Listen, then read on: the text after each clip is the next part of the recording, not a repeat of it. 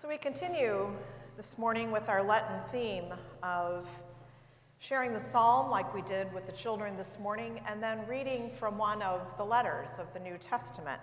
This morning is another one of Paul's from 1 Corinthians, and so here now, part of this letter. I do not want you to be unaware, brothers and sisters, that our ancestors were all under the cloud, and all passed through the sea, and all were baptized into Moses in the cloud and in the sea, and all ate the same spiritual food, and all drank the same spiritual drink. For they drank from the spiritual rock that followed them, and the rock was Christ. Nevertheless, God was not pleased with most of them, and they were struck down in the wilderness. Now these things occurred as examples for us, so that we might not desire evil as they did. Do not become idolaters as some of them did. And it is written, the people sat down to eat and drink, and they rose up to play. We must not indulge in sexual immorality as some of them did, and 23,000 fell in a single day. We must not put Christ to the test, as some of them did, and were destroyed by serpents. And do not complain, as some of them did, and were destroyed by the destroyer. These things happened to them to serve as an example, and they were written down to instruct us, on whom the ends of the ages have come. So if you think you are standing, watch out that you do not fall. No testing has overtaken you that is not common to everyone. God is faithful, and he will not let you be tested beyond your strength. But with the testing, he will also provide the way out, so that you may be able to endure it. This ends our scripture. Will you pray with me? O gracious and loving God, may the meditations of all our hearts and minds and souls be pleasing unto you. Amen. So with the theme in mind, I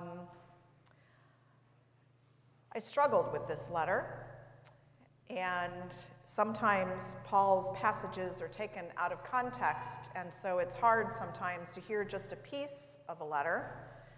But even when I put this piece in context, I still struggled with it. And I wondered what you would be thinking this morning as you heard this passage, because I really, really struggled with it.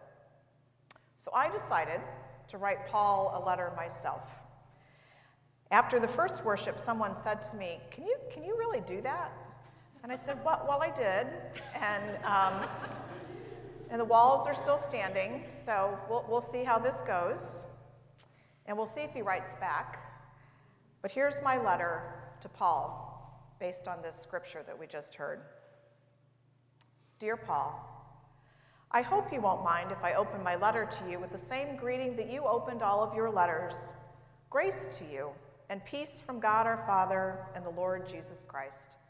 The faithful here at the First Congregational Church of Western Springs send our greetings and blessings to you. Well, Paul, you may have already heard, but we are in the midst of the liturgical season known as Lent. Lent is something the church created to remind us to repent and turn our hearts back to God, as we remember Jesus' own 40 days in the wilderness where he continually faced temptations.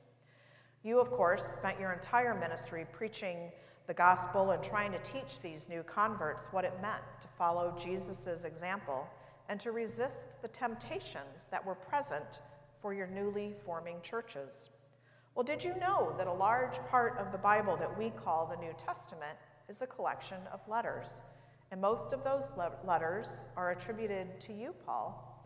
So this year for Lent, we decided to spend some time exploring what those letters still mean to us today, thousands of years later, as we are still faithfully trying to be better Christians and follow Jesus' teachings. It is our hope that your words, Paul, will offer us wisdom and sage advice. 2 weeks ago, Pastor Rich read from your letter to the Romans, which included this: no one who believes in him will be put to shame. And last week, Pastor Catherine read from one of your letters, which ended with you calling the faithful in Philippi your beloved. So many of your letters speak of love and the gifts of the Spirit and the beautiful image of us living as the body of Christ to carry out his mission. But today, I was asked to read a section from your first letter to your beloved in Corinth. And as I read it, I was quite perplexed for how contradictory it sounded in comparison to so many of your letters. And frankly, I wasn't quite sure what to think of it, because, my dear Paul, I'm afraid there are parts of it I just can't agree with. So with all due respect, I'm going to share with you some of my questions and concerns. First, you begin this passage by reminding us of our ancestors' history in Israel, that they had been passed through the sea, were baptized by Moses, ate the same spiritual food, and drank the same spiritual drink. But then you quickly tell the story that God wasn't pleased with them, and as a result were struck down in the wilderness.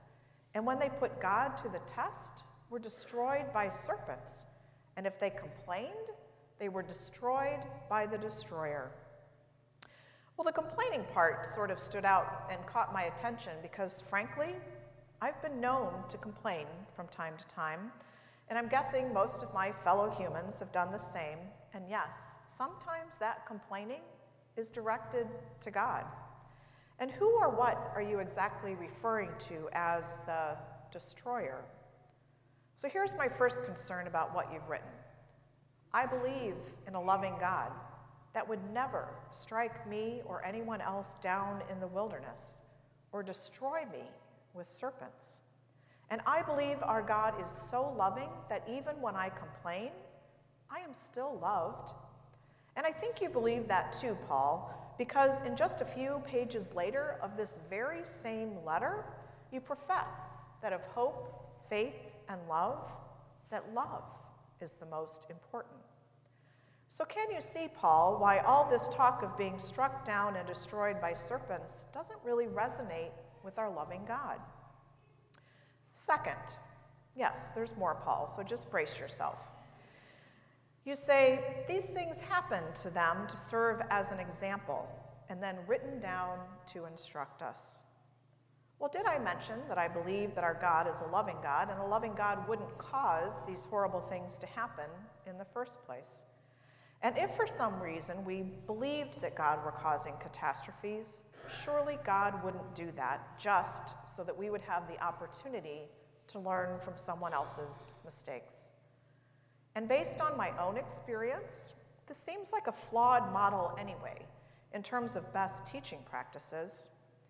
You see, I am the youngest of 8 kids, and when I was really little, I kept telling myself that I was not going to repeat those mistakes that my older siblings made, because that did not look like fun.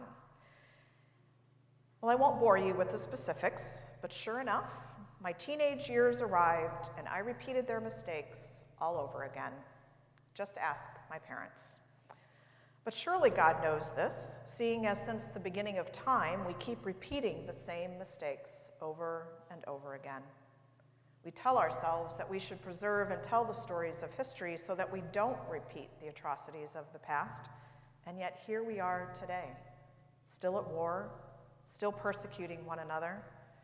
Some of us have more food and square footage than we know what to do with, while others are starving and lonely and homeless. I wish it weren't so, and I know that you wish it weren't so, but we have a long way to go to creating the kingdom on earth that Jesus envisions for us. Yes, we should learn from the examples of the past, but does God create these horrific examples to teach us? I just have to say a resounding no. And finally, perhaps what bothered me the most was your closing comment that God will not let us be tested beyond our strength. I don't believe God is ever testing us. I know some who believe this because they say things like, God never gives you more than you can handle, which is frankly about the least comforting thing you could say to someone when they're in the depths of suffering. And this implies, or at least it seems to imply, that God is creating or controlling that suffering in the first place. And I do not believe that God creates suffering. And tragically, there is some suffering that is frankly unbearable. So unbearable, in fact, that individuals choose to end their own lives rather than suffering another moment. Paul, I cannot for a minute believe that our loving God creates such misery or is testing us just to see how much we can endure. But finally, I'm sure you'll be glad to know that I can agree with what you say at the end. God is faithful. God is with us. And in this time of Lent, as we remember the suffering that Jesus endured, we know that God and Jesus can understand our suffering and are with us every moment. Paul, I'm afraid that in most of this passage, you come across as an angry parent, perhaps saying things in the heat of the moment, desperate to set your children straight. Sort of like when I would tell my kids that they were going to be grounded for the rest of their lives when they had done something that disappointed me. Not exactly my most attractive parenting moments. And of course, it didn't work anyway. And your attempts to reprimand us and warn us of our feelings or failings, it feels like shaming rather than loving.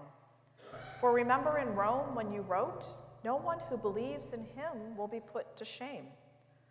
So dear Paul, in spite of my questions and concerns about this section of your letter to your friends in Corinth, here is what I also believe. I believe you wanted the best for these dear people that you called your beloved. You wanted them to grow and prosper and live the life of joy that you believed Jesus wants us to live. You didn't want them to have to repeat the same mistakes our ancestors made. Your intent was from a place of love, and for that, I am grateful. But remember when Jesus gathered his friends around the table that last night, when he knew he was surrounded by people that in spite of their love for him would end up denying and betraying him? He knew that we too will always be less than perfect, and we'd keep repeating the sins of the past. And so his greatest gift to us, perhaps, is to love us anyway. And by loving us, rather than by shaming us, we stand a much, much better chance of not repeating the same mistakes over and over again. That's called the hope of redemption. That's called mercy. And that is good news. That from a place of love, we will be made new, and from that place, we can go out and change the world for the better. So the church gave us this gift of Lent to spend time humbly considering what temptations we give into that separate us from God.